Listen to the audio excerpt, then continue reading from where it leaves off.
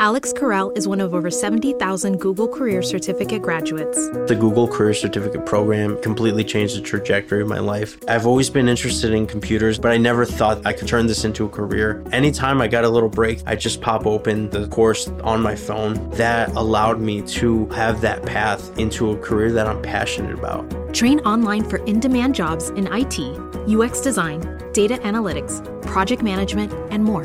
Visit grow.google/certificates. This episode is brought to you by Cox Contour TV.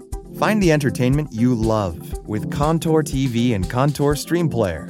Learn more at cox.com/contour.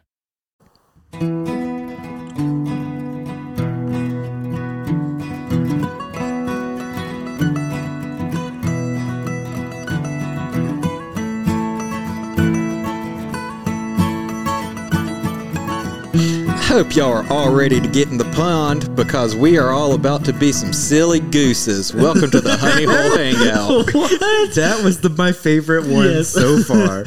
Oh, well, welcome to Honey Hole Hangout, the podcast about hunting, fishing, and misadventures in the outdoors. I'm your host, Landon, here with Zach, Cliff, and Ian. And if y'all stay tuned to the end of the episode, we have a really great interview that we did with Steve Ramirez about a book that he wrote about the Texas Hill Country. So, honestly, it's probably going to be better than we're going to be talking about for the next 45 minutes to an hour. Yep. We wouldn't blame you if you skipped over this first part. I and would. went straight to I the would. end. You would miss being the silly gooses that we are. That's true. You would miss the silly goose part. Yeah, but anyway, But the interview is very good. So if you make it to the end, Yeah. because it is a fantastic interview. Yeah, especially this week. This week. If you guys like our podcast, y'all can leave us a review. It really helps us out. And we have cool stickers. Zach is actually in the process of creating stickers for our segments. That's right. Creature Watch is already mocked up. Do you have the digital version yet? Not yet. But you have the hand drawn. Yeah. We saw it. It looks very cool. That's right. And so we're working on some more stickers, and you guys can find that type of Person up there having a rave. Oh my gosh. Maybe So right now, to tell y'all what's going on, I'm looking out. We're in the garage, and I'm looking out at the building across the hallway, the parking lot, and there are literally strobe lights going off in this apartment. They know we're podcasting. They're having a party for us. Yeah, they are. They're like, woo, honey hole. Good job. All right, but yeah, go online, buy our stickers, leave us a review. It helps us out. Yep. And stay tuned for the end of our podcast.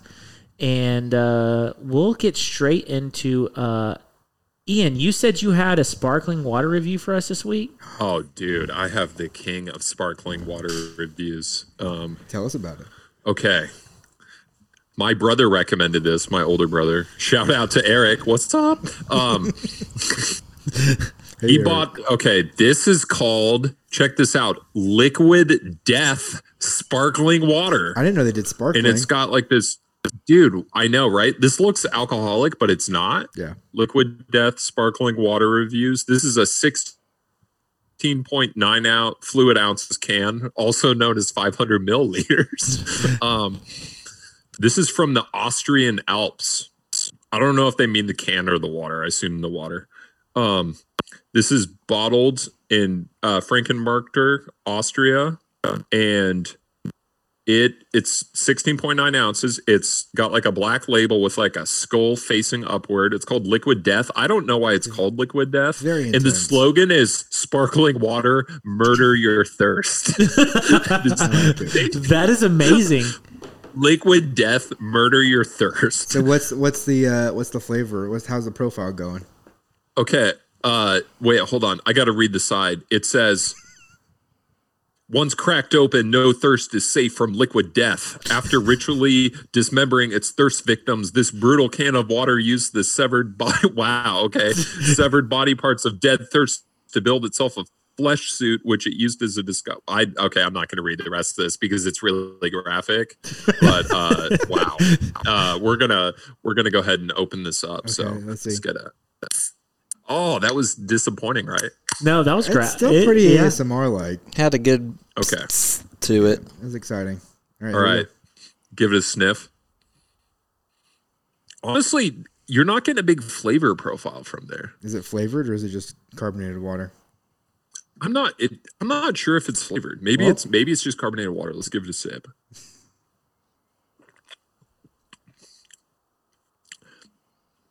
Yeah, sorry, they're probably not going to sponsor us either. I don't know if it's flavored, but it is really satisfying. Even after the sip, don't know if it's flavored. So going in for sip number 2. Okay.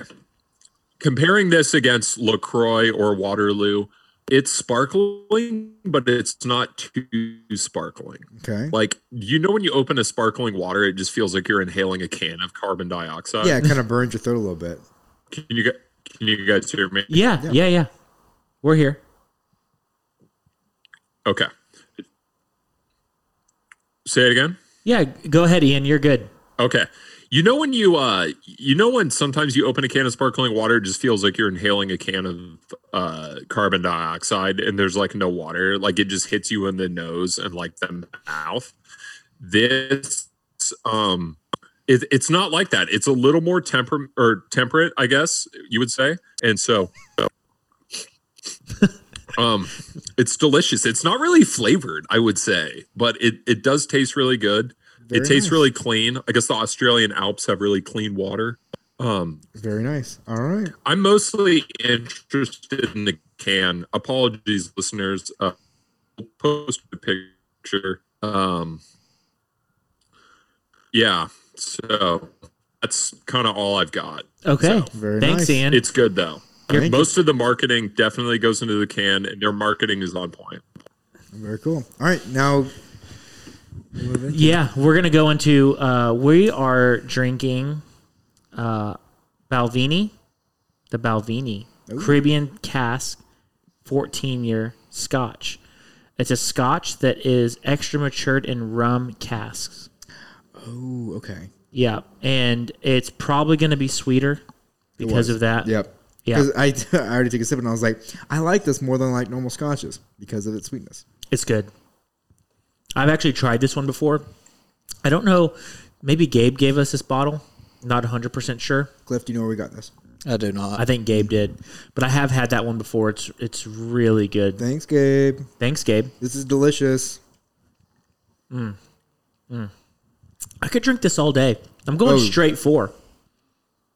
5, you mean? 4. Okay. Yeah, 4. Yeah, I've had one 4 too. This is very, very good. It's probably one of the best scotches I've ever tried. Yeah.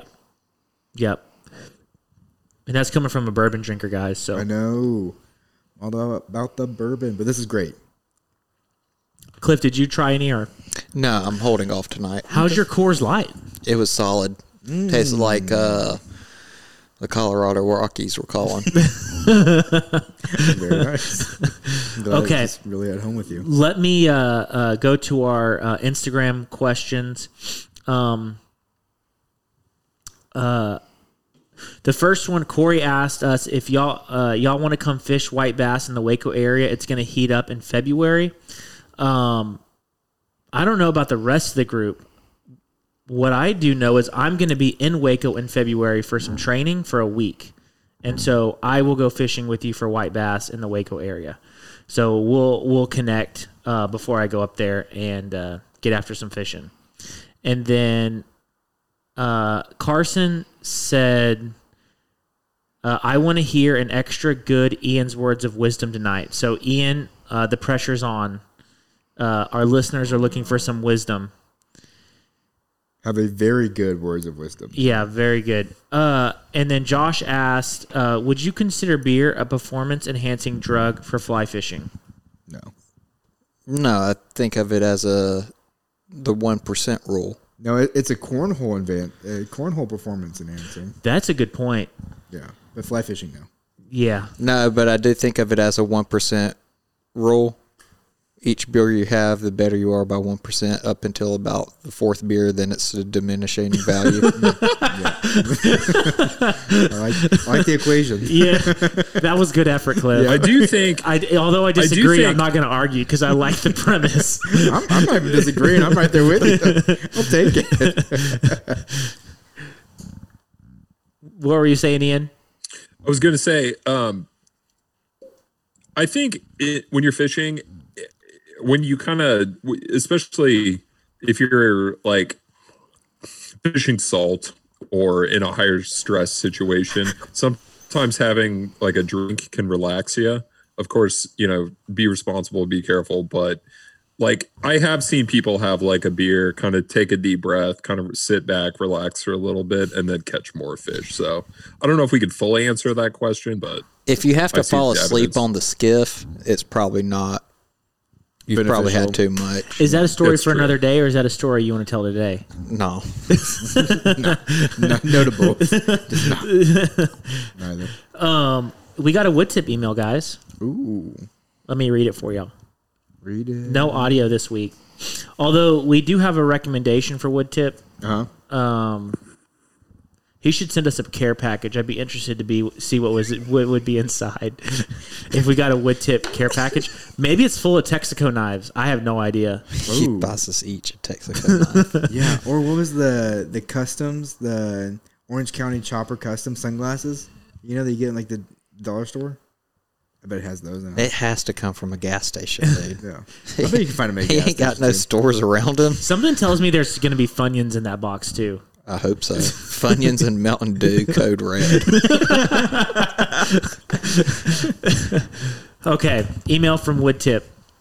Howdy, boys. Hope things are going well for you okay, wherever you are. God willing, in the great state of Texas. Typical Tuesday morning for us here in the South, all right? We got things running like a well-oiled machine around here, okay? No fooling. Got a beep on my phone. You boys got another radio episode out, but I ain't had a chance to give it a listen yet, okay? We getting them groceries. Speaking of oil, I sure wish you boys could hear these pump jacks running. It's just a nice sound first thing when we wake up, like a coyote howl or an owl hooting or your lady friend farting. Morning stuff around here, you know what I'm saying? Anyhows, that Austin fella, y'all need to get him some ranch water. Had one of those northern Texas fellas bring me some, and they ain't too bad, okay? They don't come in no fancy flavors, but they got this nice little ingredient I like to call alcohol, okay? No fooling. That's a natural flavor worth sipping on right there. I heard one of you boys say Texas ain't free. I mean, I don't know where y'all come from, but Texas is about the most free country in the United States. Okay, so that's it right there. No fooling. I guess I got a question for you boys up there, okay? What's your favorite part about Texas? You know, mine's the pump jacks, the endless supply of wild pig meat, and my lady friend with her rousins early in the morning. She's reading these before I send them now, so I'm going to make sure your listeners know what a real South Texas woman is like. You know what I'm saying? Well, anyhows, you fellas have a great weekend. All right, get some wood tip. Very nice. And he ended by saying you can do one of two things. You can shoot that pig or you can go hungry. I mean, really ain't never been a reason I've seen to starve a man. I like his question of what's our favorite part about Texas. I think that's a question that's well-deserved to answer. Yeah, I agree. Cliff, why don't you start?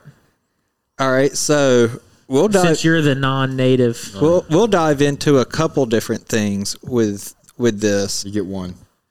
Well, it depends. It builds.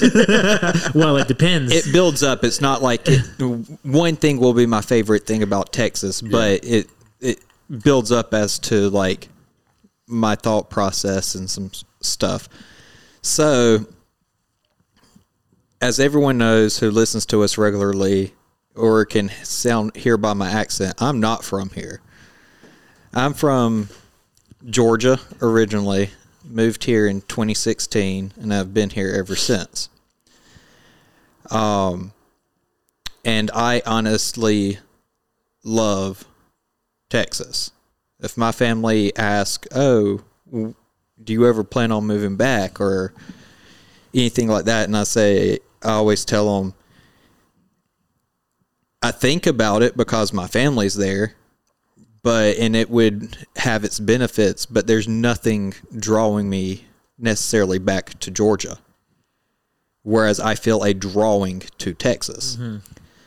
The amount of outdoor activities and the rich wildlife and hunting and fishing heritage that just exists in this state. From anywhere you're located in Texas, if you just put in a little bit of effort, you can chase anything from whitetails to exotic species. From San Antonio, you can be fishing the southernmost trout fishery in the United States to fishing saltwater reds in the same day, if you really wanted to.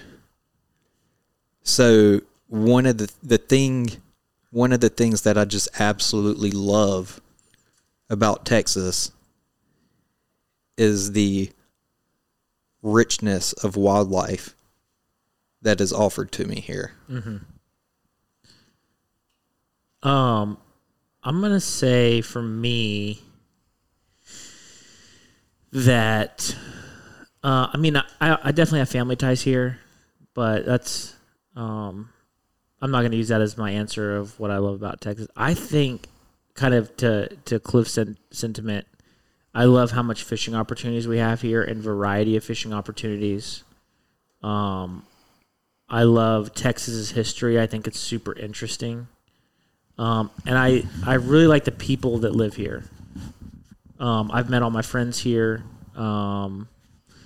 It's, you know, I've lived in different cities in Texas, and, you know, Lubbock kind of gets poo-pooed on because there's not much there, as Ian and Zach know. But anyone that's ever lived in Lubbock says that they've absolutely loved living in Lubbock because the people that are there are just the nicest, friendliest. You're part of the family if you live in Lubbock. And so I would have to say the people. I love the fishing that's here. I have family ties here and the hunting. I don't think I can't see myself ever leaving. I'll go visit other places, but this is where I'm going to live. Yeah. What do you think, Zach? For me, and it could be because of like our conversation earlier, but as I've grown up in the hill country, right? Like since I was 6 years old, I've lived in San Antonio. My dad lived in Bernie, and I love visiting other places. I love visiting national parks and everything, but I love the hill country, and I love West Texas too. But the hill country is just more, honestly, I think it's one of the most beautiful places I've ever been. And I don't know, it's one of a kind, tons of fishing, tons of hunting, but it's just a pretty place to drive. And I love doing the small town drives, like with my wife, where we go visit like a small town in the Texas hill country. You can kill an afternoon at the park, or like the town square, you know, and every town is different. Every town has something to do, and then you can go fish, like in the river that cuts through the little town. And that is hard to find in a lot of other places. I think another thing that is consistently overlooked to go with the wildlife diversity that we have here is the ecological diversity that we have in this state. I mean, you have high desert. Well, we're country. basically half the size of the United States by ourselves. But you have high desert country out in West Texas. You can get snow up in North Texas. You have the coastline, which a lot of people here poo-poo on the coastline of Texas until you go. Well, I'm not even talking. I'm talking about like just view. Enjoying it.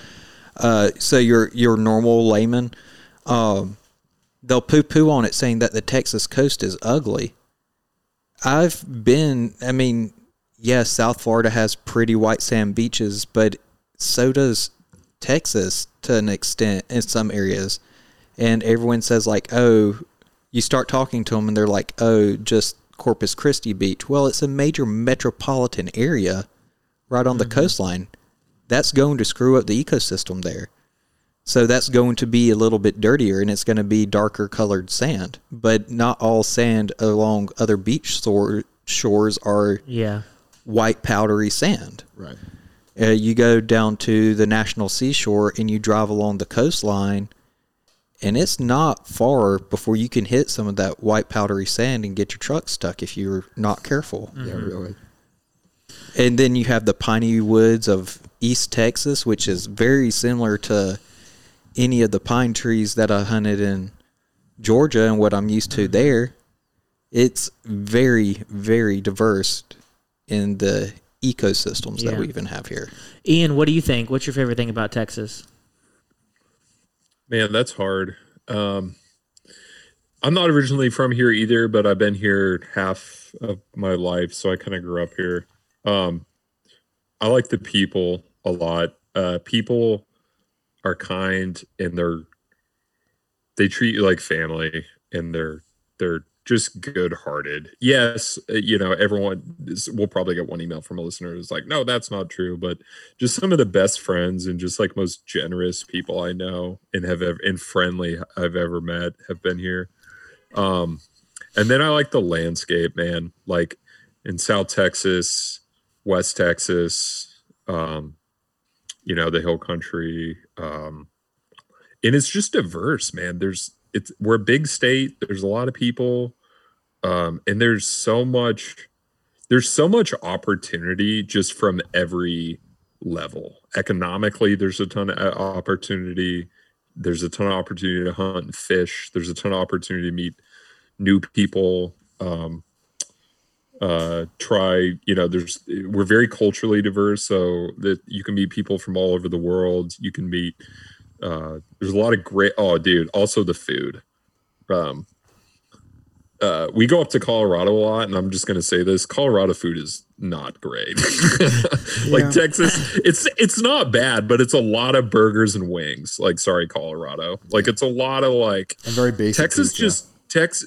Yeah, it's very big. Like, I'm sorry, Colorado. I'm just gonna say this. Yeah, sorry, Colorado. Texas has amazing food, man. From brisket to Mexican food to Asian food. Like, we're a big food, state, and I love people that. In general. Yeah, they just have big food. And as they say, everything's bigger here. That's right.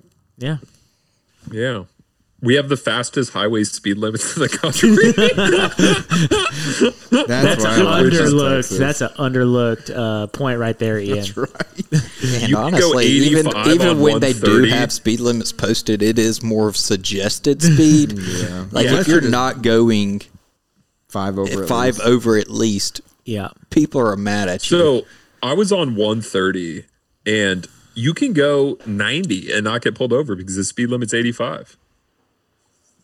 Crazy. Yeah. So that's I also do like how like on some of the smaller roads, people will pull over on the shoulder and just kind of drive the shoulder to let you pass them instead of like clogging up the lane. That's pretty nice. Yeah. And Texas Parks and Wildlife is great too. I think they do a great job. I think our wildlife department, like our wildlife officers, our natural resource divisions and stuff like that, is top notch, and in my mind, one of the best ones in the entire country. Mm-hmm. Cool. Well, if you're not from Texas, we recommend you move here. So, but remember what makes Texas great. That people don't move here? I'm not saying that. I'm just saying you got to remember what makes Texas great and keep that mindset in it. All right. Man, we got through questions and everything. Are you guys ready for some segments? Let's do some segments. Who's up? I'll go first because I actually it'll take a little bit of time.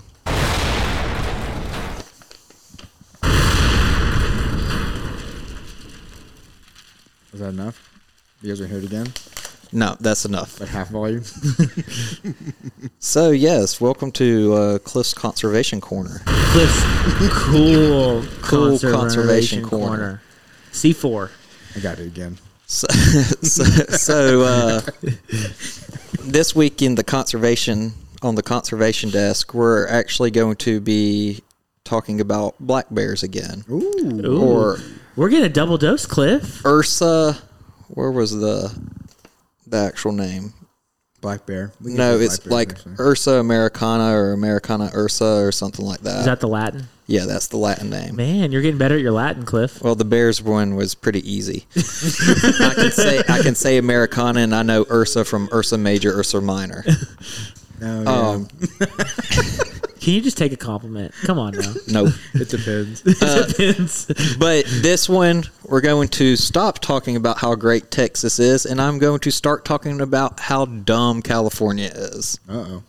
And I'm sorry to our California listeners, but your state representatives and government there are, in my mind, I'm not from there, so I really don't get a say, but I'm going to shed some facts on you about something that's going on with black bear hunting in the state of California.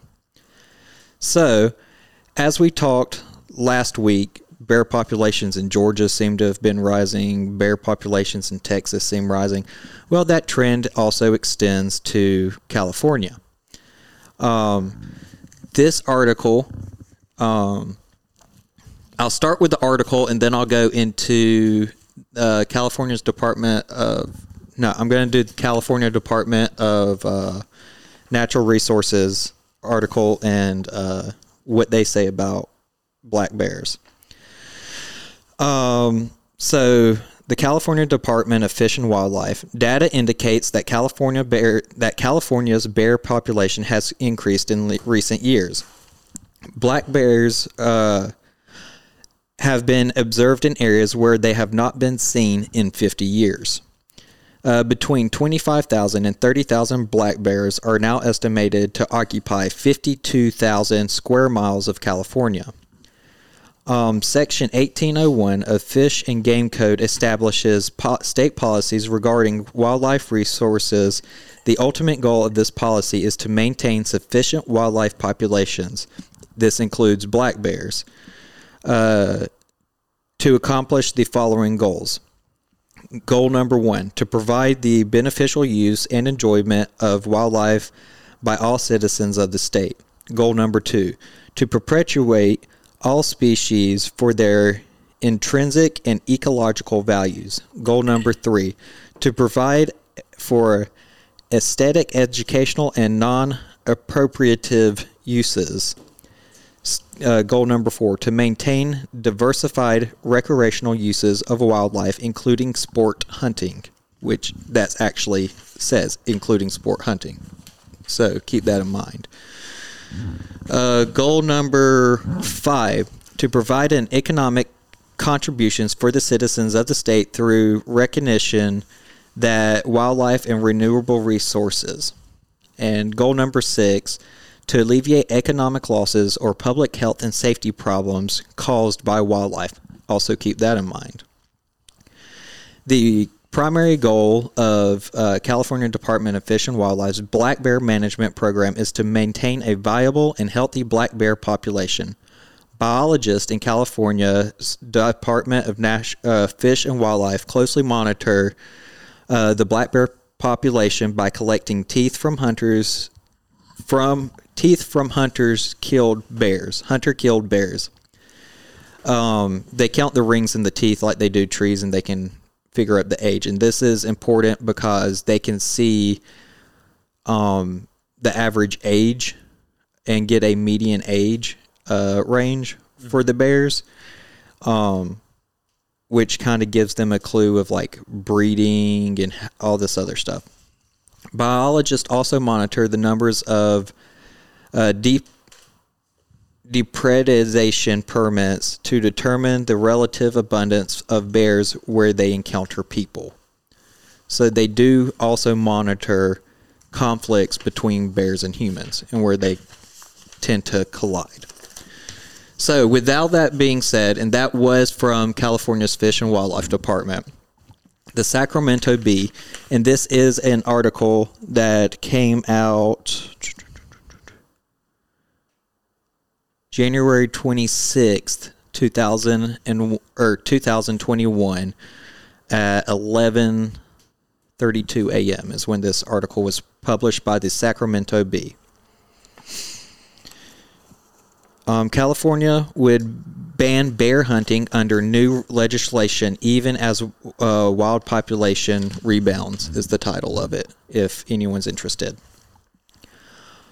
On Monday, State Senator Scott Wiener introduced Senate Bill 252, the Bear Protection Act. The bill would ban California sport hunting season that allows for 1,700 bears killed in the fall and early winter. Under the bill, bears would still be killed under the permit to protect, so you could still kill them to protect public safety, livestock, and for scientific research. Over the past few years, black bears have faced unprecedented habitat loss due to climate change, wildfires, and continued sport hunting in California makes survival an even tougher climb. Wiener said in a new release announcing the bill, "It's time to stop the inhumane practice once and for all." Wiener cited public opinion polls showing that the majority of Californians support the ban on hunting bears, and he argued that hunting has no effect on the population sizes near communities where bear conflicts are common. Around Lake Tahoe, bear populations have grown to some of the largest densities in the country, and bears have been aggressively breaking into vacation homes, and attacks on people have happened from time to time. The bill's introduction comes as California's statewide bear population has more than doubled in the past 4 decades. Black bears are not endangered. State officials estimate that in 1982, the statewide bear population was between 10,000 and 15,000 bears. The black bear population now is conservatively estimated to be between 30,000 and 40,000. California's limited bear hunting season has had no impact on the statewide population growth. In 2011, with bear populations growing, the state proposed increasing the state's annual harvest quota to 2,000 bears, but the plan was scuffled after fierce opposition from the state's influential charade of environmentalists and animal rights activists. The hound hunt, so then it goes into hound hunting. A hound hunting ban was placed in effect in 2013 and dramatically reduced the numbers of bears killed by hunters in California. California is not hitting hunting quotas. The way California's bear season works is it's an unlimited number of licenses hunters are allowed to buy for $49, $42. It's a $50 permit known as a bear tag. If they kill one, hunters are required within 1 business day to bring the skull to a Department of Fish and Wildlife office to have the head examined by a state biologist. If hunters hit the 1,700 quota, the season is immediately canceled before its late December end date. So, if say day 1 of opening day, 1,700 bears are killed, that season lasted 1 day. It doesn't extend to, which I kind of get that. Yeah, that's the whole argument with conservation, right? Like that's why there's tag limits, is because of that. Right. Since the ban on hunting black bears with hounds, the state's hunters haven't come close to hitting the 1,700 bear kill quota. Last year, the season ended on December 27th with the state's 30,000 bear tag holders killing just 919 bears. So vastly under quota, or really about half, roughly a little over half. Bear tags generate about $1.39 million in revenue. Money goes to Big Game Management Fund, which supports habitat preservation for bears and other species, including deer, elk, pronghorn antelope, and bighorn sheep. So that's kind of where it's at. So when I started this article, I said California's nonsense, stupidity in it, because to me, they have this problem of growing bear populations. And hunters do have a role in conservation. Hunters are the number one funders of most conservation efforts in the country, on a state level, at a local level. And a lot of that is placed on us by ourselves, by choosing in the past to pay excise taxes such as Pittman Robertson and Dangle Johnson through fishing equipment. Mm-hmm. Also by buying the licenses themselves is how it's all funded. So the state of California would be, according to this article, giving up $1.39 million in revenue to cancel bear hunting, which they could use for other conservation efforts. Bear hunters are only killing, as we said, roughly half the quota, a little over half the quota of bears, so it's not really making a dent.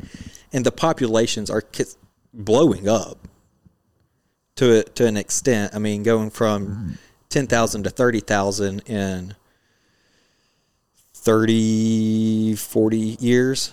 I mean, that's a lot of bears coming up. As you were reading your article, I was trying to think of a way to play devil's advocate. But I can play devil's advocate. Because, people are always going to be slightly against things that are cute, right? Like bears. Yeah, but to be honest, it would not surprise me if in 20 years it's illegal to kill a bear anywhere, just because of you post a picture of a deer or a wild hog. Most people don't really care, but you post a picture of a bear.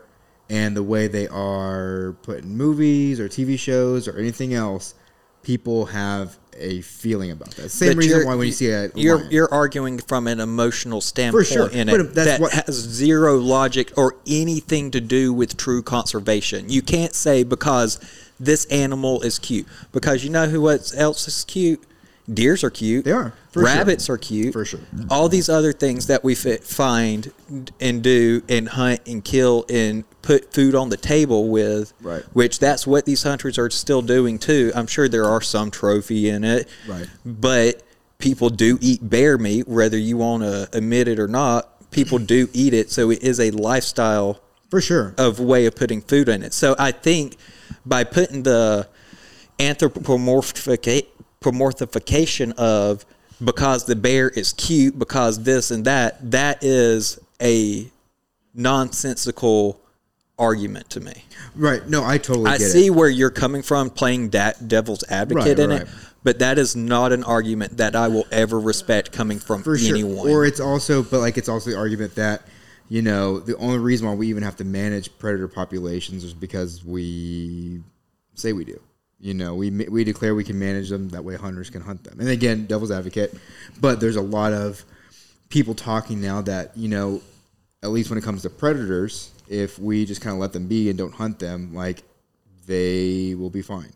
That's not true, though, because in other states, such as I believe it was in New Jersey, they canceled bear season or ended bear hunting in that state.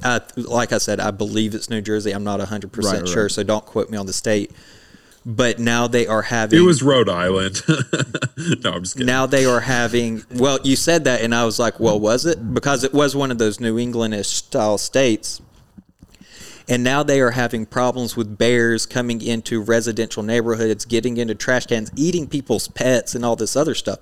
Now, you want to play the devil's advocate of, it's because they're cute. What's cuter? Your dog that you name Fluffy and you carry around in a purse, or that bear that you have no tie to? For sure. Well, I think, I hope I heard this right in your article, but one thing that you said was that one of the reasons they wanted to cancel bear season is that let me gather my thoughts. That hunters aren't having an effect on reducing the bear populations. Was that something that was said? That they're claiming that hunters aren't having an effect on reducing the bear population. Right. And so the then numbers, why would that matter if they're, why are you going to take away something that is in your, wildlife department's creed or goals? Why are you going to take that away if it's having no effect on reducing the population, which isn't an issue? I think what it does is it goes to Zach's devil's advocate argument is the anthropomorphication of black bears. Mm-hmm. People do think that they're cute. People think bear Winnie the Pooh.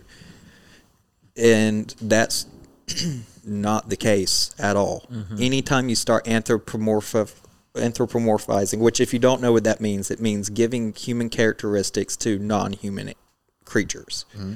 So to sit there and say this bear thinks, feels, acts, looks, whatever like humans do because I saw one growing up that wore a red t-shirt and had all these other animal friends, that does nothing for conservation.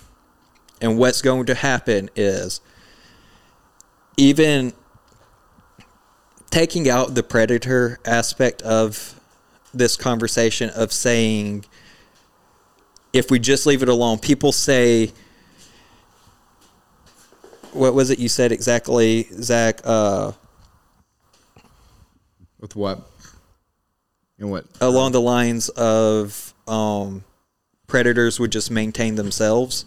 Yeah, well, because the theory is then like hunters are declining, right? Like on the whole, hunters year over year are getting older, and less people are doing it. Right. So eventually, right, if we have a mindset of we have to have hunters to manage the population, eventually that model is going to be unsustainable. But so I don't think that the number of hunters will ever hit zero unless it's completely outlawed. Right. It won't ever hit zero, but it will hit a point where hunters controlling the population will not be effective. But it is still a form of population control. To some extent, yes. But the reason why I bring this up, if you didn't have hunters in there would be 919 more bears in the state of California. Right. But then the theory is, though, as hunters decline, right, instead of focusing on we need to manage the population to have this amount that hunters can kill, then you have a balanced ecosystem that involves the prey, the predators, where everything eventually goes together, because managing it for hunters is not going to be the way it is 100 years from now, because hunters aren't going to have this huge resurgence where everybody's hunting again. That's just not I disagree, because in order to truly say that, you'd have to take the human element out of it completely. You'd have to say that it's not only no hunters, there's no humans involved at all, because what's going to happen is, because we're not stopping building, we're still encroaching on their territory and their native lands. So there's always going to be conflict between bears and humans. Now, you have a population of bears, and it gets so dense that the bears have to move out, because each of those, say, 919 bears, say half of them were sows, and each one of those sows got pregnant and had 2 cubs each, then you've just doubled that amount right there on its base. Eventually, the area that they're in cannot sustain it, and those bears have to move out. Now, not only are those bears in that area not being able to sustain themselves, and moving out, they're not being able to sustain themselves and eat properly. So what ends up happening is... What are they going to eat when they move out? They can't live off trash and... Right, but what happens is, and I'm not just talking about bears or predators at this point, I'm talking about wildlife in general. McDonald's like every day for a month, and that was trash. Animals in general, any type of wildlife, eventually the population in an area gets so dense that there is nothing for them to eat, and they literally starve to death. Right. Hunting and killing these animals and honoring that animal for what it is and making it food for yourself is by far the most noble death that you can give this animal, right, because otherwise it is going to suffer. Now, taking an ethical shot and killing that animal and utilizing its meat in whatever way, or even if you're a trophy hunter, utilizing it and honoring that story that the animal brought to you and living that there, that is more, to me, honorable for sure. and noble for the animal, and taking way more care of the animal. Plus, then you're getting the taxation dollars to do other things to build better habitat for these animals. For sure. Because but what are catering to a dying population eventually will run out. So I think at some point you have to start thinking not 5 years ahead, not 10 years ahead. We have to start thinking 100 years down the line. If trends keep happening the way they are, and there isn't a resurgence then all of these hunters, animals will die tragic deaths of starving to death. For sure. But maybe there's something to do in the meantime before that happens, right? Again, what? Honestly, think about it. We as humans have the way that we think and do things and operate, but what do animals truly operate on? They operate off of instinct. Now, even as the 4 guys in this garage, if we left everything to our base instinct, what are the 2 to 3 main things we want to do? Eat, sleep. And yeah. Now, animals think on those exact same terms. All they want to do is eat, sleep, and breed. So they're not managing their own population. There is no CVS or Walgreens that they can go buy bear condoms at. I get it. We get it. But oh my gosh, that is by far the best quote ever. So you can't say that eventually, it'll figure itself out. That's not the case. that is kind of how it works, though. I mean, like if you have like an ecosystem that's stable, then essentially like everything. But then, like I said, there are trends. You have to take the humans out of it completely, for sure. Yeah, and that's not exactly. So then you're arguing. All right, well then let's genocide humans. No, it's So not I like that. would. Because It's not like that at at all. that point, that's what you can either have the human population here, or you can have the wildlife population here, but they're not going to commingle necessarily. You're not going to have vast number of wildlife populations in downtown San Antonio or in San Francisco, LA, Seattle, Atlanta, DC, or these areas, dense urban population areas where we have all of our creature comforts that we're not going to give up. You, Landon, me, Ian, any of our listeners, not going to give up.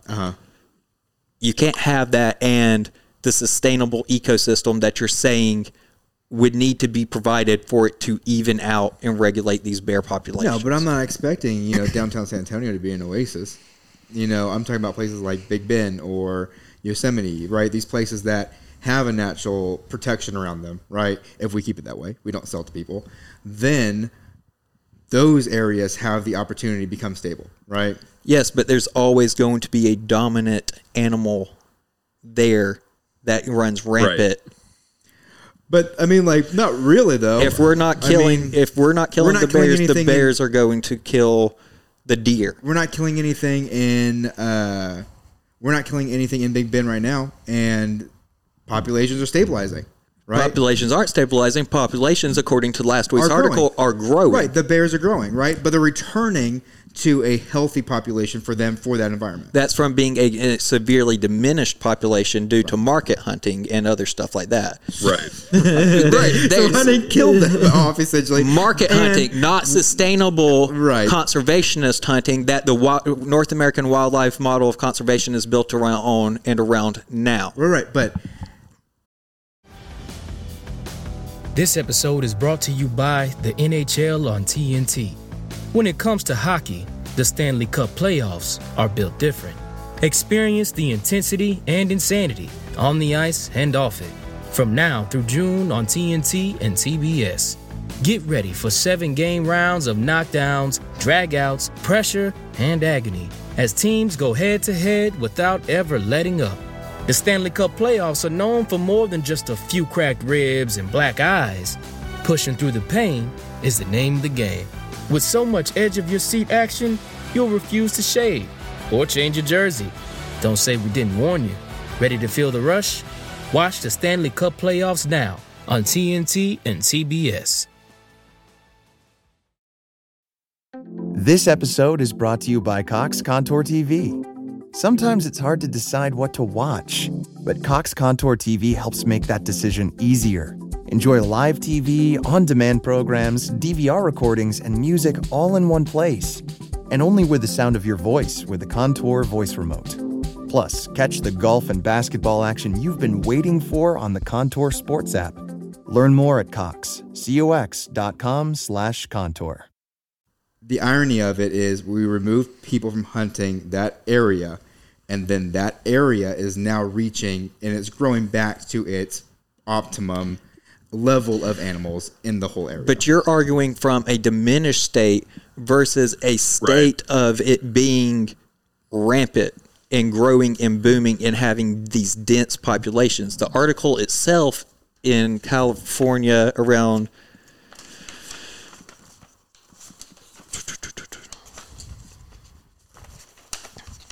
Lake Tahoe, bear populations have grown to be some of the largest densities in the country. And they have been aggressively breaking into vacation homes, and attacks on people have happened from time to time. Mm-hmm. Can you imagine like a couple from LA, like a bear like breaking in? It happened in the Smokies. I agree with you. Arguing from a standpoint of diminishedness, taking the hunters out and letting these populations grow naturally, funding habitat restoration, monitoring them, that does help. But once these animals get to a certain status, then they start overpopulating themselves, and they can literally eat everything up and starve to death in it. And having hunters there to mitigate and cut it helps that and helps to mitigate it. Right. Okay. So my last point, because we do need to move on because we are definitely running out of time. My last point I'll make is, yes, if that were to be the case, it would be bad for a short while. But theoretically, it would even itself out. Would, for a few years, in probably 20, 30 years, would there be bears being emaciated and starving to death? Yes. Would there be an abundance of deer when that happened? Yes. But theoretically, if the ecosystem could sustain it, it would return to a very natural state where the animal populations would be equal. Granted, there would be ups and downs, but it would return to a state of natural, of just being normal or where it was. Right, but I think... But yes, it would be a ton of hurt to get to that point. And that's my last point. I think the only way that could happen is you have to take the humans out of it in its entirety. Or, yes. Now, states like the areas... You would have to remove the humans, yes. Natural parks and stuff like that have removed the human have removed the human element, and they can eventually get to a sustained level. But you see these national parks and or state parks, really, rather, here in Texas, that do end up opening up stuff to hunting to mitigate some of these populations, which I think would eventually happen in some of these areas like Big Bend, when that bear population or whatever gets to the point that they need it to be. Okay, I think we're going to end there. Yeah, we have to go on. I've never seen you so fired up before, Cliff. I don't know what to say. He's going to stew on this one for a bit. I know. I've been trying to get Cliff fired up to get passionate about something on the podcast for a while. It depends tonight, guys. And boy, Cliff got fired up. So... We're going to put it in the dip. Okay, man. I'll go next. My articles are short. On patrol. All right. I have two very short articles. They go hand in hand with each other. Operation Back Road is the name of this operation. This was in New York.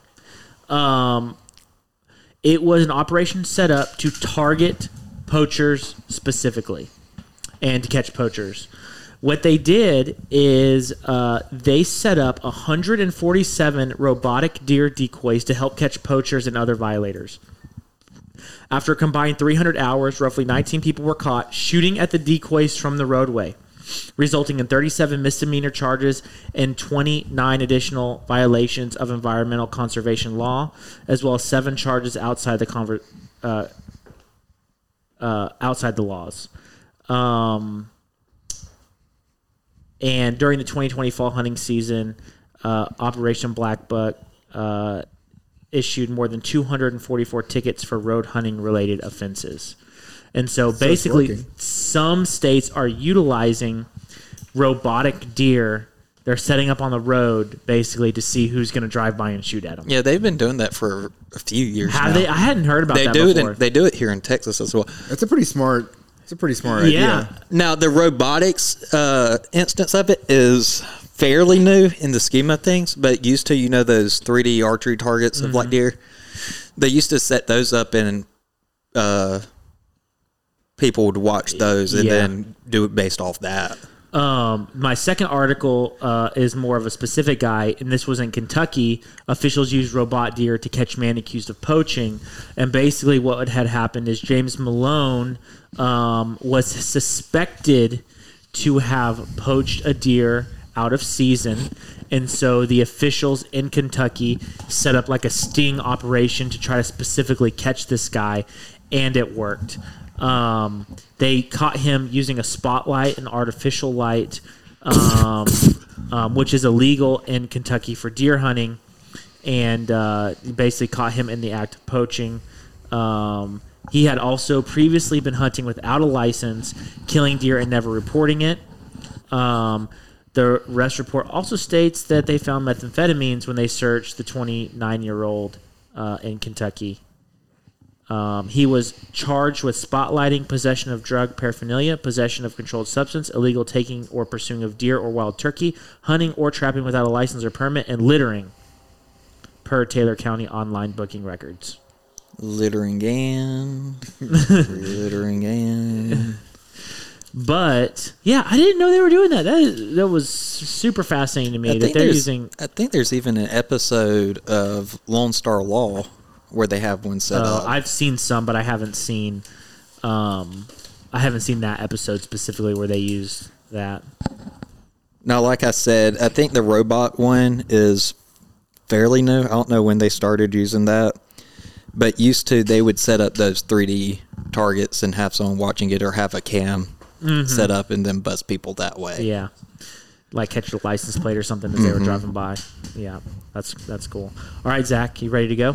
Or Ian. We haven't heard from Ian in a while. Ian, you ready? Oh, sorry. It keeps cutting out. Yeah. Okay. You guys there? Yep. We're going to play your sound clip. Okay. All right, you're good to go. He has no clue.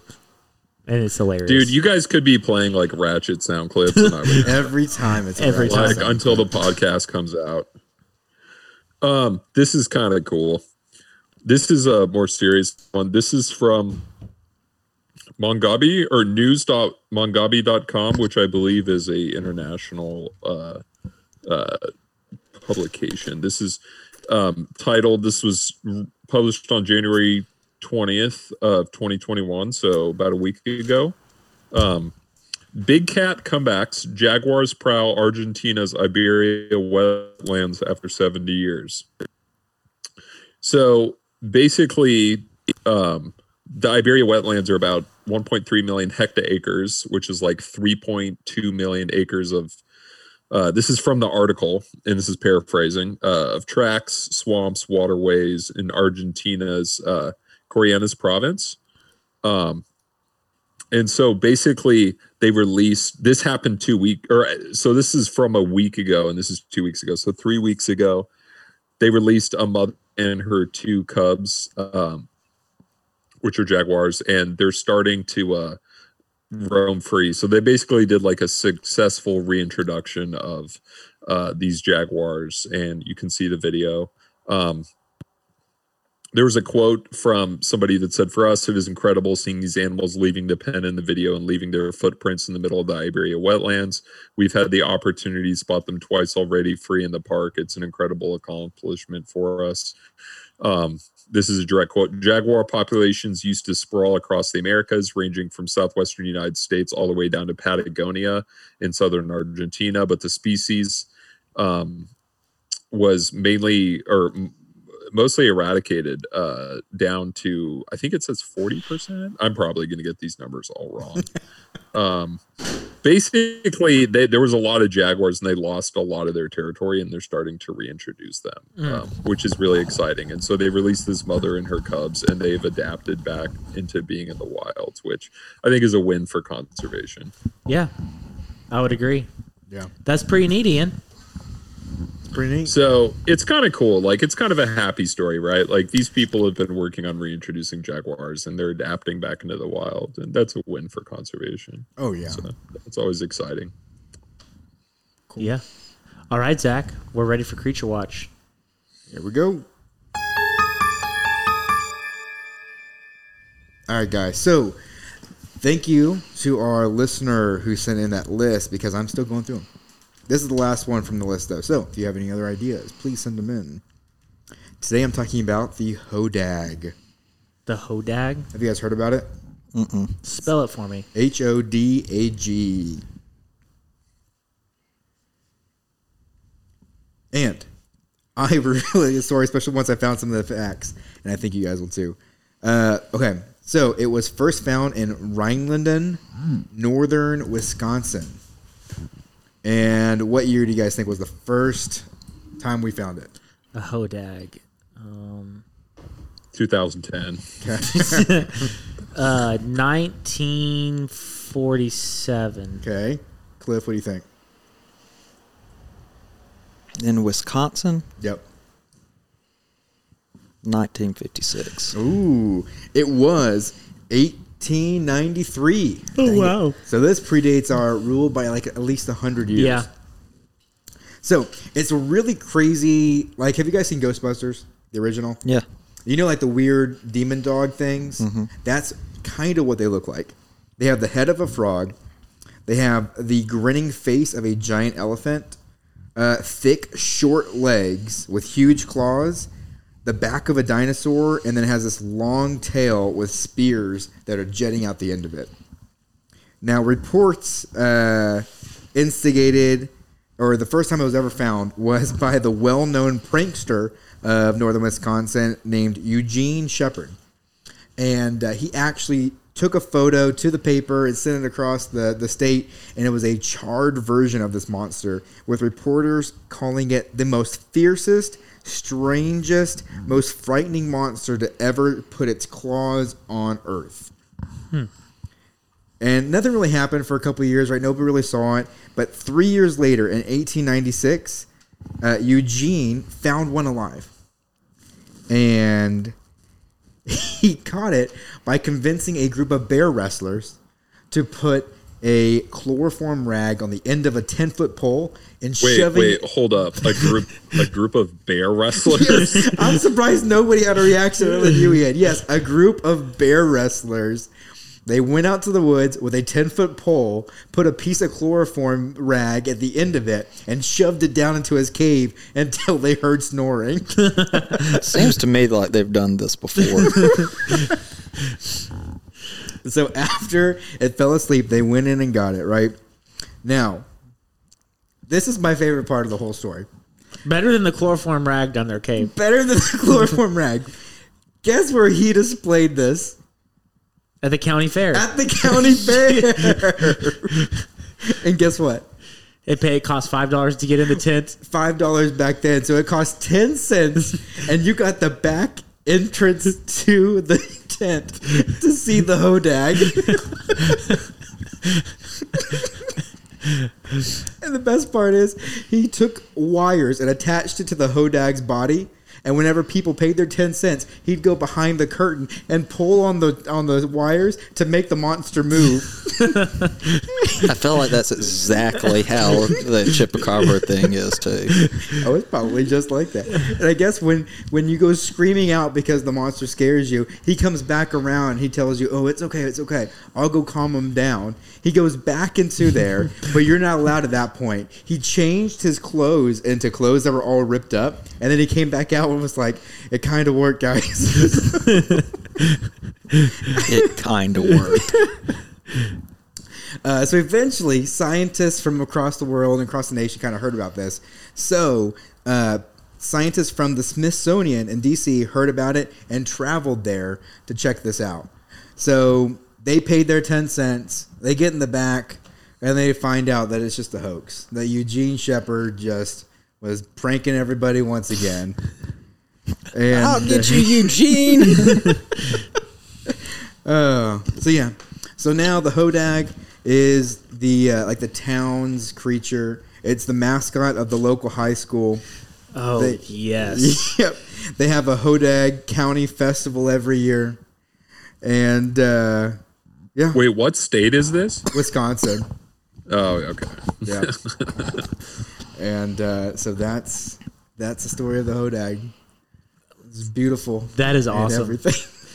Can you imagine someone telling that to like their grandkids? Like back then, your great uncle and I were we were part of a group of bear wrestlers. I would have been like, yes, best story ever. I would have been like, shut up, Grandpa, and go take your pills.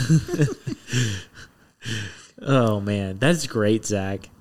Yeah, Hodag was pretty great. And especially the whole county fair loop around, since we've been joking about that since the early days. I want to hear the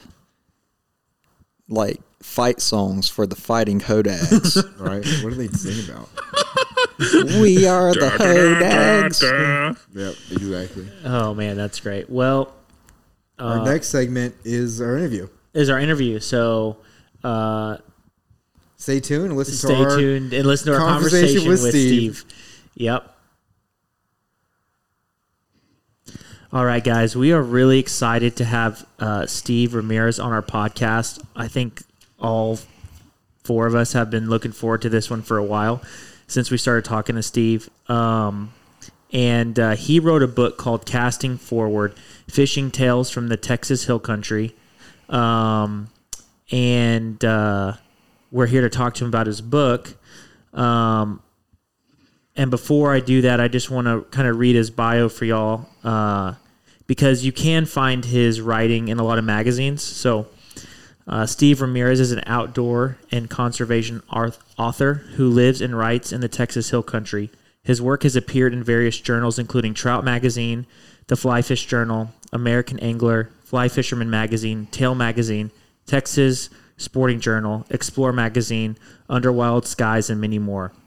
He's a certified Texas master naturalist and is an avid angler, hiker, and world adventure traveler. His book, entitled Casting Forward, Tales of Fishing in the Texas Hill Country, was released by Lions Press in November of 2020.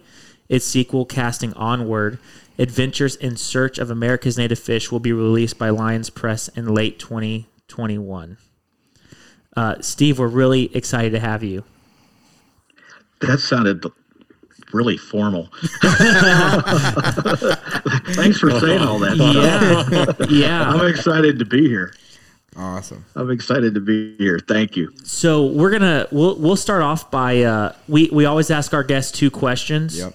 The first question is, how did you start fly fishing?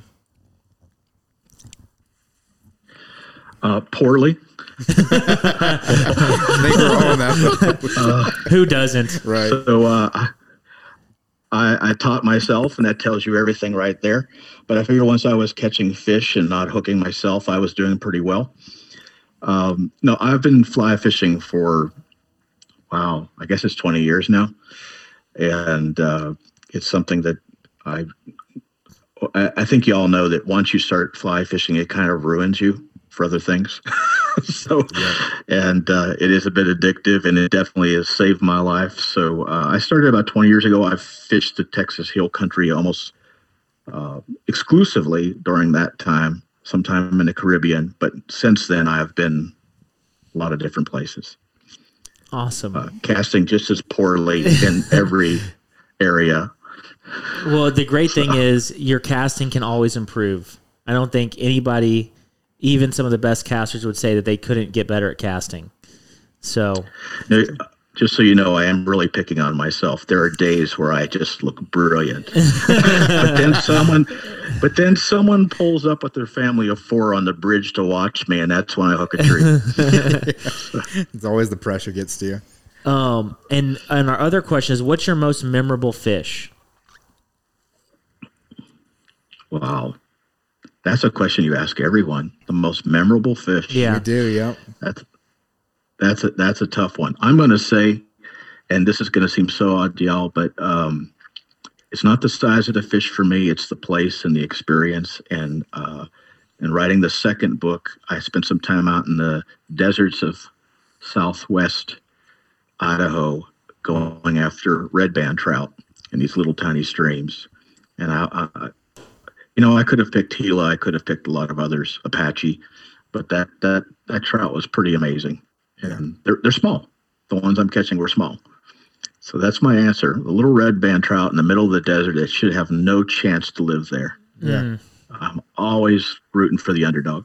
Yeah. That's awesome. I think you're making me want to make a trip out there. Really, I know. But I should have said my favorite fish. So you mean which one did I catch? But my favorite fish in the world has got to be the Guadalupe bass, of course. That's hard to beat. Yeah. It's hard to beat. I think it's the Texas State fish. I mean, that's it. It's done. Just something about it. So strong. Yeah. So it's just like not the biggest fish, but man, it's so much fun. No, once you've caught Guadalupe bass, it's done. That's it. I kind of feel sorry for all the rest. Yeah. Oh man, there's spots too. I don't know. There's just something about it. I'm right there with you, man. Like Guadalupe bass, probably one of my favorite fish. It's just, I don't know. And most people in the hill country believe it's like this little secret here, this little secret here, and then that no one else really knows about. I kind of let the secret out. Hey, if people want to travel from all over to come fish the Guadalupe for some Guadalupe bass, more power to them. It's a really tough question, because once you do a lot of fishing, everything you catch has got something special about it, whether it be a bonefish in the Caribbean or they all have something really amazing about them. Right. Story for all of them. Have you always been a writer? Yes, actually. I think I started writing when I was a kid because I couldn't help it. So I write because there's no way I could live without it. I would say fly fishing and writing I can't live without. Yeah. Let me change that. Fly fishing, writing, pizza, wine, and coffee. Man, that's a great list. Don't talk to Ian about coffee. He drinks like 10, 11, 12 cups a day? No, it's like 4 or 5. 10 or 11. As long as it's good. Good coffee is. Yeah. Oh, that's a good list, though. I'm kind of pretty jealous of that. I could take those 5 I know we're not things, talking fishing now, but it's the same thing. It's the best things in life. Yeah. Right? Definitely. That's a lot of what these stories are. Right. Do you consider yourself a fly fisherman first or an author first? I would have to say I'm a writer that fly fishes. Mm-hmm. Okay. So I love it that I'm going to be forever a beginner. And if I was the best fly fishing catcher in the world, I would still say I'm forever a beginner. Yeah. So I love that, but I'm a writer first. So when you say that, when you say you're always a beginner, like why does that resonate with you? Well, first of all, I had shared earlier when we were just having some offline discussion that some part of my background was in the Marine Corps and in martial arts. And I really learned there that a beginner's mind is the way to go in everything you do. Yeah. It just keep learning. As soon as someone tells me they know a lot, I know that they don't know much. Yeah. I know enough to know I know nothing. Yeah. No, that keeps it exciting. That's awesome. I live kind of by like a philosophy of like try everything at least once, because like it could be your new favorite thing, and I feel like that kind of comes with like starting things or like always being a beginner at something is like so exciting, and there's so much to that, and you can always grow and keep going and gaining more experiences to share with others. So that's awesome. Absolutely. I mean, that's one of the great things about fly fishing. You never learn enough. Right. There's a new species. The river's always changing. The salt flat is always changing. Mm-hmm. Yeah. There's always another species. Sure. Yeah. And we change too. Oh yeah. We changed too. I've flown all around the place to catch fish, and then I caught nothing, and I still had a great trip. Yeah. So yeah, it's all good. So I hope I did okay on the first 2 questions. No, those were great. You're doing great. I really didn't answer it. Out the gate with those. Oh man. So what inspired you to write a fly fishing book?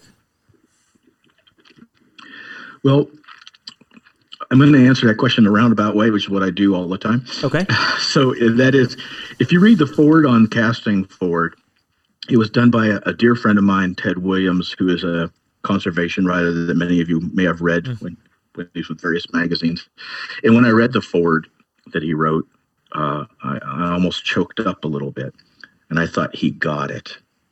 So I write stories with fishing and hunting and things like this in various adventures, but it's not a fishing story. So I'm writing, when you read this, I hope you feel like you're on the fishing trip with me, or you're there yourself without me. I hope that the reader is feeling the pull of the water. I hope they're seeing the deer. They're having the whole experience. But I also hope that they're getting more out of these stories, because there is a lot more embedded in there. And I don't know if I'm answering your question very well, but I wrote this book because it was time. Yeah. And I've done a lot of writing prior to that, but fly fishing has definitely saved my life and the Texas Hill Country. Yeah. No doubt about it. And as you know, I don't hide in this book that I have dealt with PTSD for decades. And I thought it was important to get that out because there's a lot of people down that road. Yeah. Mm-hmm. It's really important for them to hear it's okay. You're going to be fine, and get out in nature. You're going to be better. Yeah. And hang out with good people. So I'll say something else to share this with you. I have found through fly fishing and outdoor activities, hunting, fly fishing, I meet the best people on earth. Yeah. Always. And especially now, we need to meet some of the best people on earth. Yeah.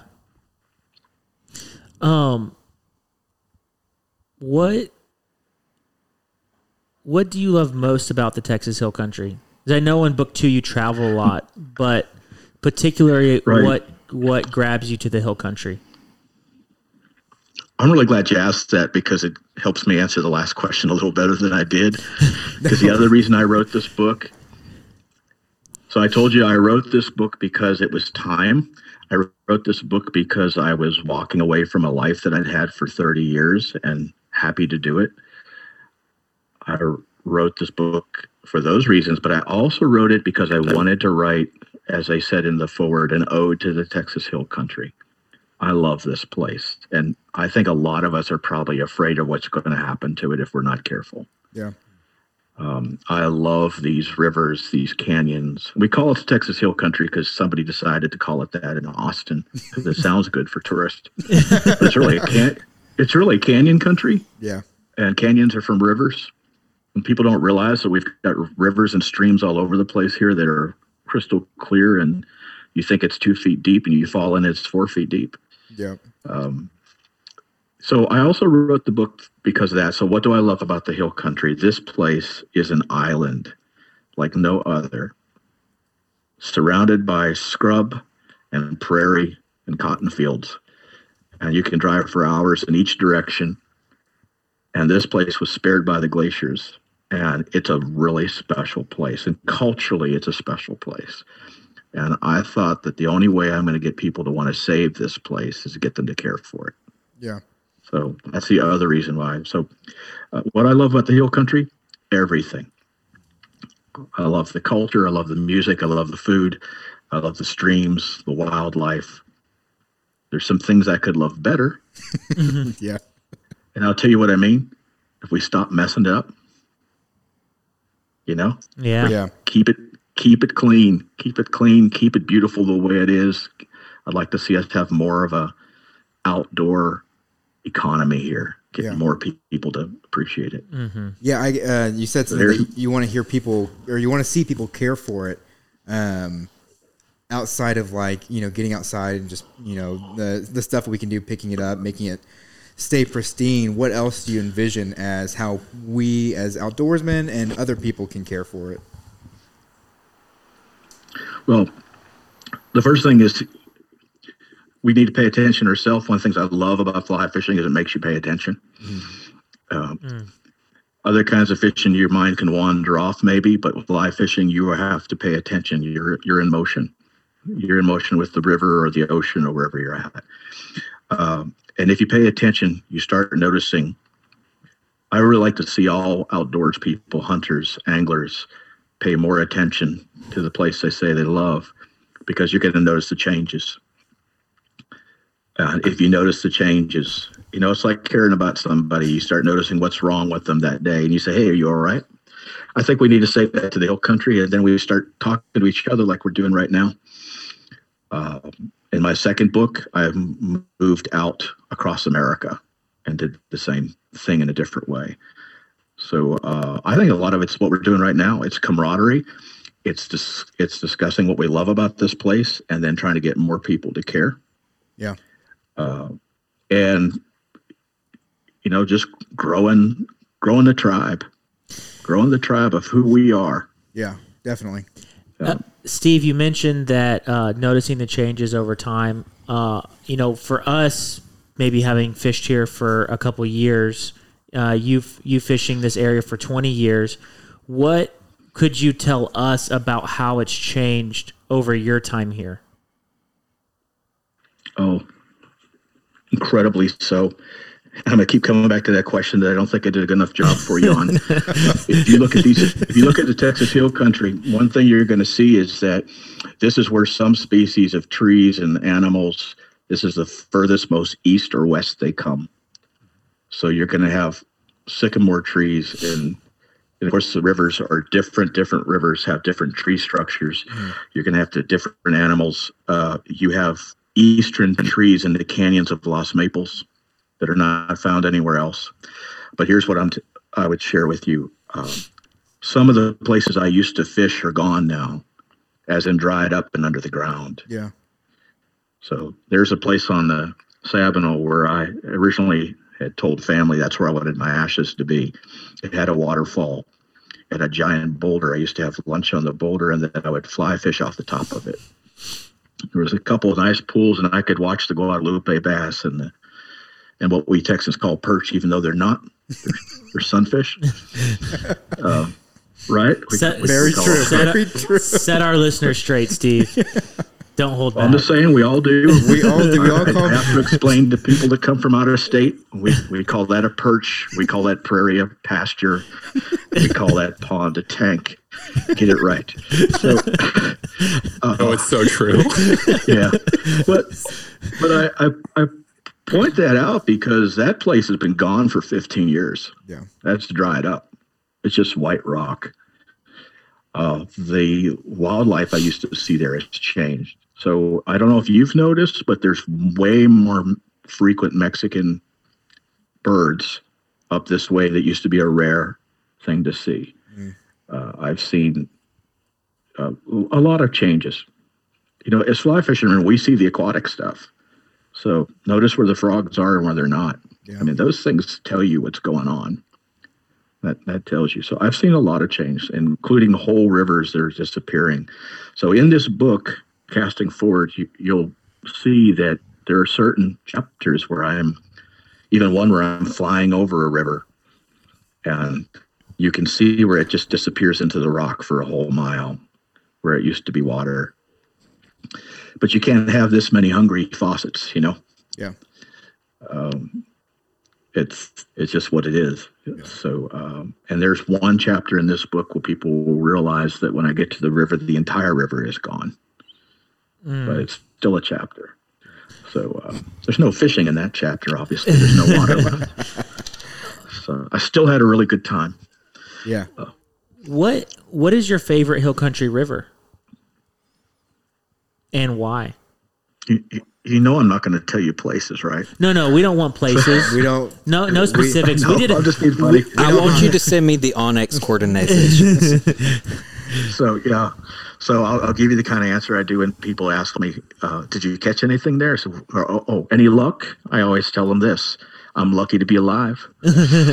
I'm lucky to be here on a beautiful day. Yeah. No, I would have to say this between two rivers here, and they're very, very different. I love the Llano. Mm-hmm. Love the South Llano. And of course, that's up in the Llano Uplift, which is the geology is totally different than most of the hill country. That's all volcanic.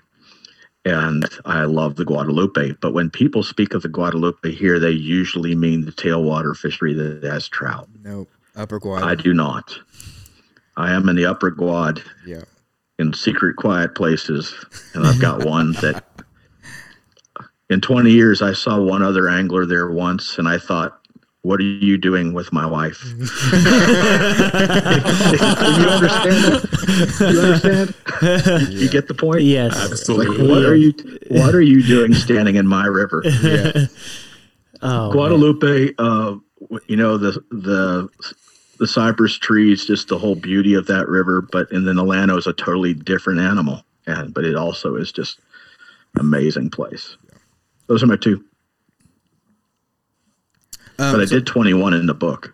21 different rivers or 21 just different spots? 21 different rivers and streams, one pond, what we'll say one tank. So I know your book is divided up by rivers. I'm about halfway through it right now.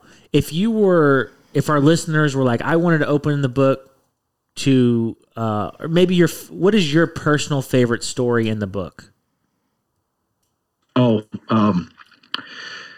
gosh, you ask these questions that need one answer, and there's not one. So my first thing I'll say is I should have thrown another river in there, and that's the Devil's River. So I would say my favorite chapter is Devils, which is at the end of the book.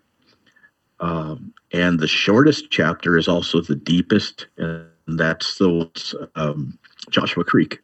That's a very short chapter, and an adaptation of that was in Trout Magazine. But I would say my favorite is definitely Devils.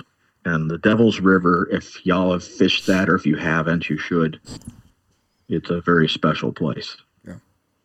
We need to do it's definitely on our list. Yeah. We haven't made it out there yet, though. I was supposed to go over the summer. Has but anybody it been there? I have not hot. been there yet. I reserved camping and stuff over the summer, back for, I guess it was in July. And the weekend before, we just went out to Garner, and it was miserable. And then I checked out our actual camping site at Devils, and I said no, because there was no shade in our camp area. No. When you said July, you can't.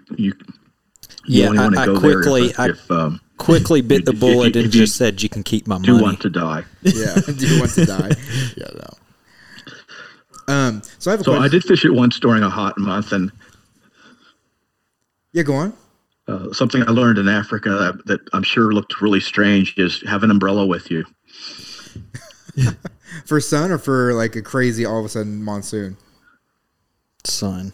No, for the sun. Yeah. I have walked across the desert to go fly fishing with an umbrella open. I thought, who's going to see me out here? I've got shade. Yeah. So I'm telling you, they do that in Africa, and it makes sense. Carry your tree with you. Best way to make it. So I was gonna you mentioned that your second book is a little bit more national based. So how did you approach this one differently than your first book? Okay, so the first book obviously is focused on the Texas Hill Country, and it's mostly me. Mm-hmm. Sometimes my daughter's fishing with me. The second book has the focus is on native fish of the United States. Mm-hmm. But what really brought me there, the fish brought me to the place, but I'm writing about the place through the eyes of the people I'm fishing with. Oh, yeah. So I was fishing with Ted Williams off the coast of Cape Cod. The book actually starts with me and Chris Wood, the president of Trout Unlimited. We're fishing in the Potomac right close to the White House and the Capitol building on the dirty end. The end of the second book is at the clean end with Dustin Witcherman of Trout Unlimited, and we're fishing the places where we've cleaned it up and there's beautiful brook trout. And in between, I'm taking the reader down to St. Croix with Bob White and Lisa White.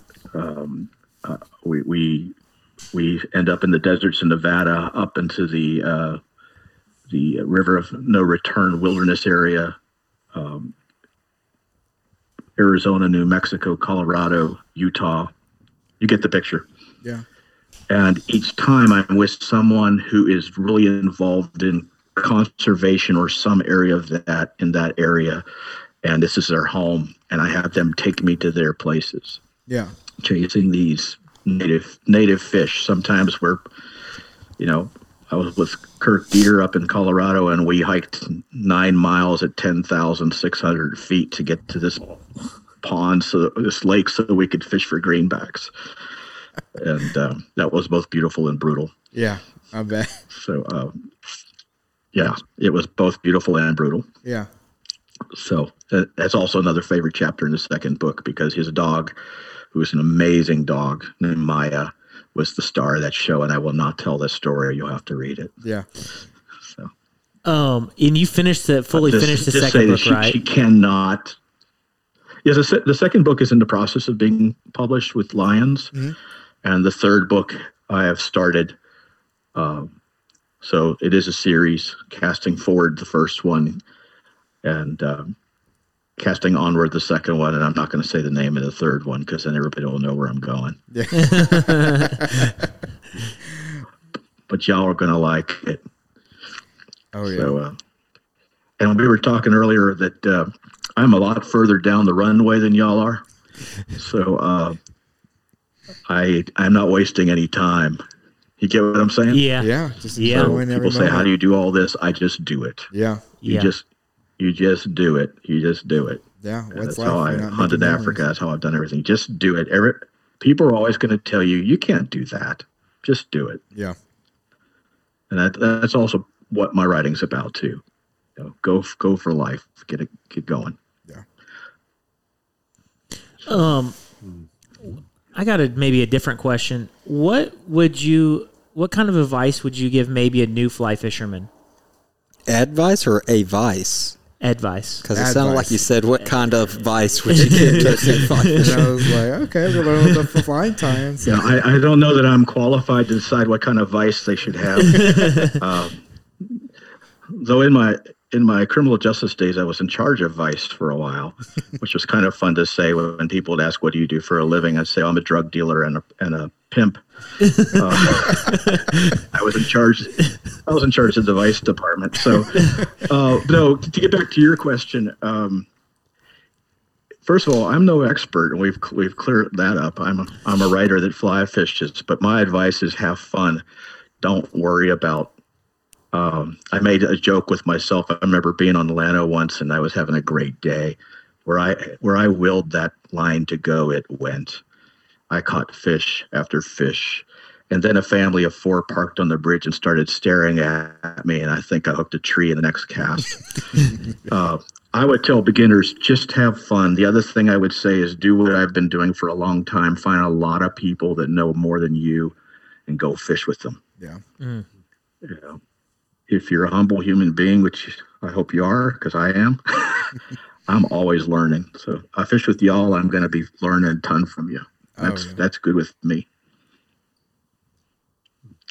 So I hope I answered that for you pretty well. Yeah, that was great. Definitely. Surround yourself with good people and learn from them. And when you make a mistake, you learn from it. No big deal. Yeah. The fish don't mind. Yeah. Hey, Ian, did you have any questions that you wanted to ask? Yeah, I was just talk about Africa. I do want to talk. Would that be okay if we talked a little bit about? Could you talk a little bit about Africa and maybe? I haven't fished it yet. You haven't? Okay. I was gonna say, would you mind talking a little bit about just how? Yeah, like kind of. You were kind of talking about what fishing means to you, and like how it's.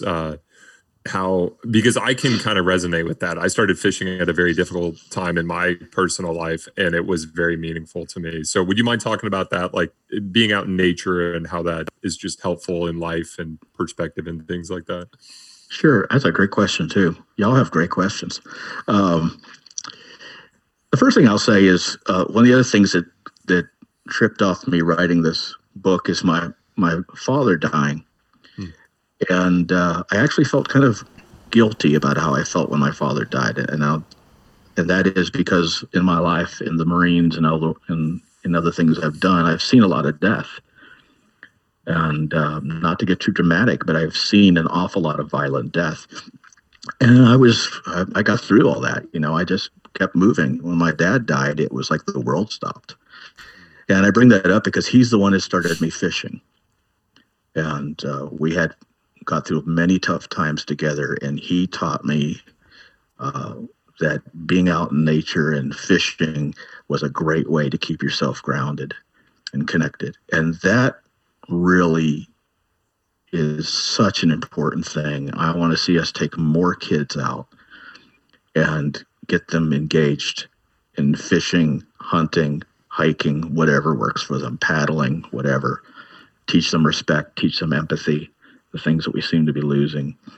So for me, fly fishing, being out in nature, it's truly life-saving. Even when I'm writing, I don't write unless I can at least look out my window at the bird feeder. And sometimes I just take my computer out on a bench in the middle of the woods, and that's where I write. So fly fishing, it sounds so cliche, but to me, everything in life comes back to fly fishing. You can learn so much. For those people that decide to read Casting Forward, you're going to see I spent time just, I'm going to get off track here a little bit. I recently heard from someone who read my book, lives up in the Pittsburgh area. He has some serious health issues.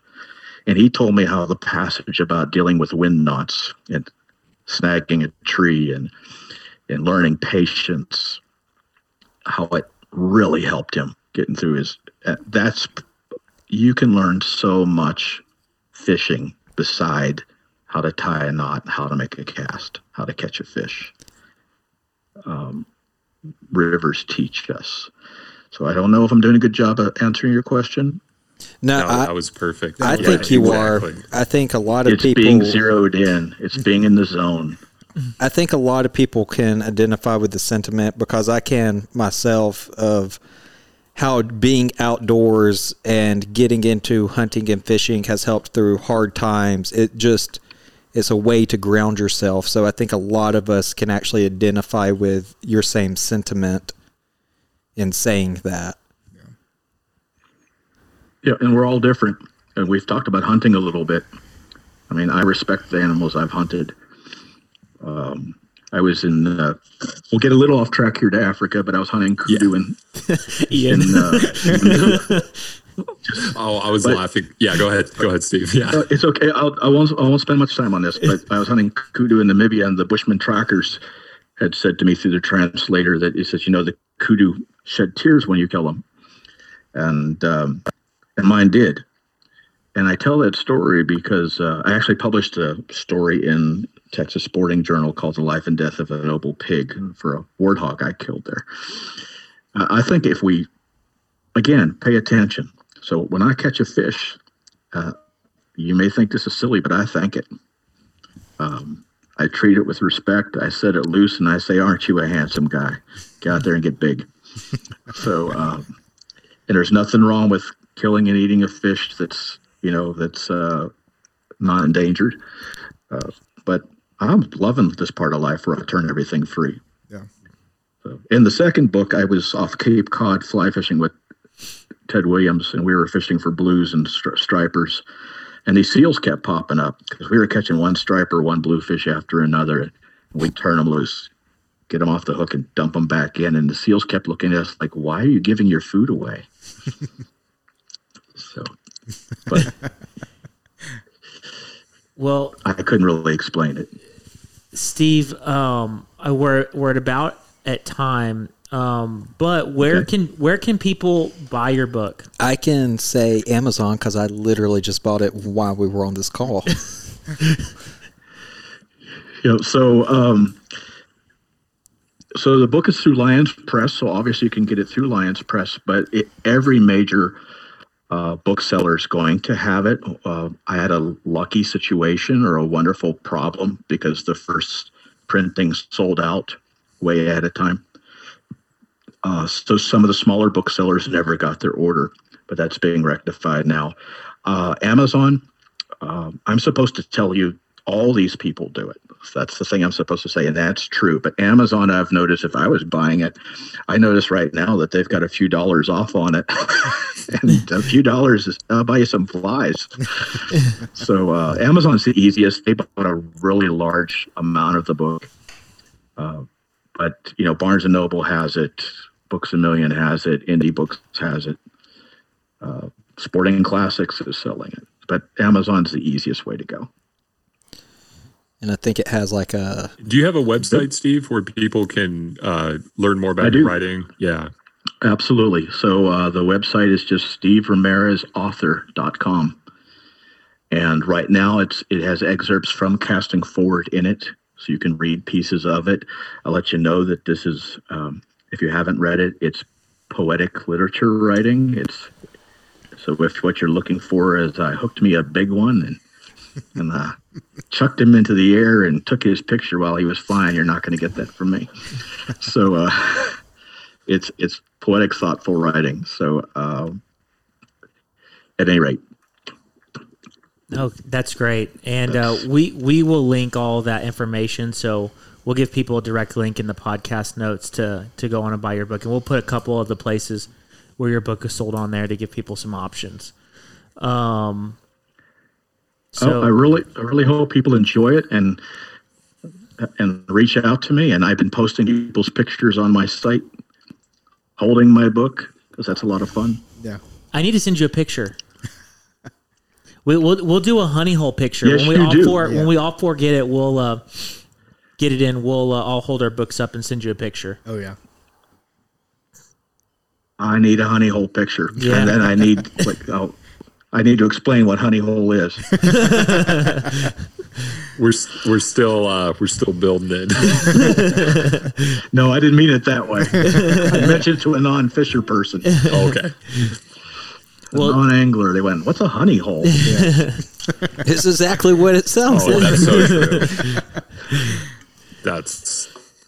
Well, Steve, I like what you said, Steve. Go ahead, Ian. Thank you for that. That was like the meaning. I was going to say, I really like what you said about like the why and the meaning of it. That was really powerful. Just like it's not about, because I run into this all the time, like people wanting to, they want to catch the biggest fish, and they say when you fly fish, you're going after the biggest fish. But for me, it's about the experience as well. So that was really powerful. Thank you for saying that. Just like, no, thank you for asking. And I know a lot of people are going to think I'm odd, but some of my favorite fish are really tiny. Yeah, same. They're quite, but they're absolutely beautiful. And I climbed up into a canyon at 9,000 feet to find them. Yeah. Mm-hmm. Exactly. Thanks for coming on, Steve. Thank you. Yeah, Steve, it's been my pleasure. Y'all are a lot of fun. And I really appreciate it. Thank you so much. It's great to spend some time with you. Yeah, you're welcome. You're welcome. We'll have you back on for sure to talk about hunting in Africa. I wish we could spend more time. We can do that. And we'll have to talk about coffee. Yes. Yeah, we'll do the coffee in Africa is amazing. Is it? Oh. Yeah, so I know we're out of time, but I had my first Kenyan coffee in Kenya in a tent camp on the Masai Mara. So, with lions roaring all around me. Oh man! Thank you, Steve. Okay, y'all. Thank you. Yeah, thank you. Take care. Have a good night. Take care. We'll see you later, Steve. Thank you. Thank you. So now that was the interview. Hopefully you guys enjoyed it, and I definitely did. I thought Steve was great. Yep. Really enjoyed our conversation. And go buy his book. Yes. Oh yeah. Go buy his book on Amazon or Barnes & Noble or Books A Million or anywhere you can get your hands on. If you want to support more local bookstore, try to find it there. If not, Amazon will have it at your house. And how long, Cliff, since you just bought a copy? It says that it'll be here next week. They didn't have Prime for it? I don't have Prime. Oh, so everybody else will have it in 2 days. Yeah, so everyone else will have it. By the time our podcast releases and they order it, they'll still have it before you. They might. Very nice, guys. All right, guys. We'll see y'all next week.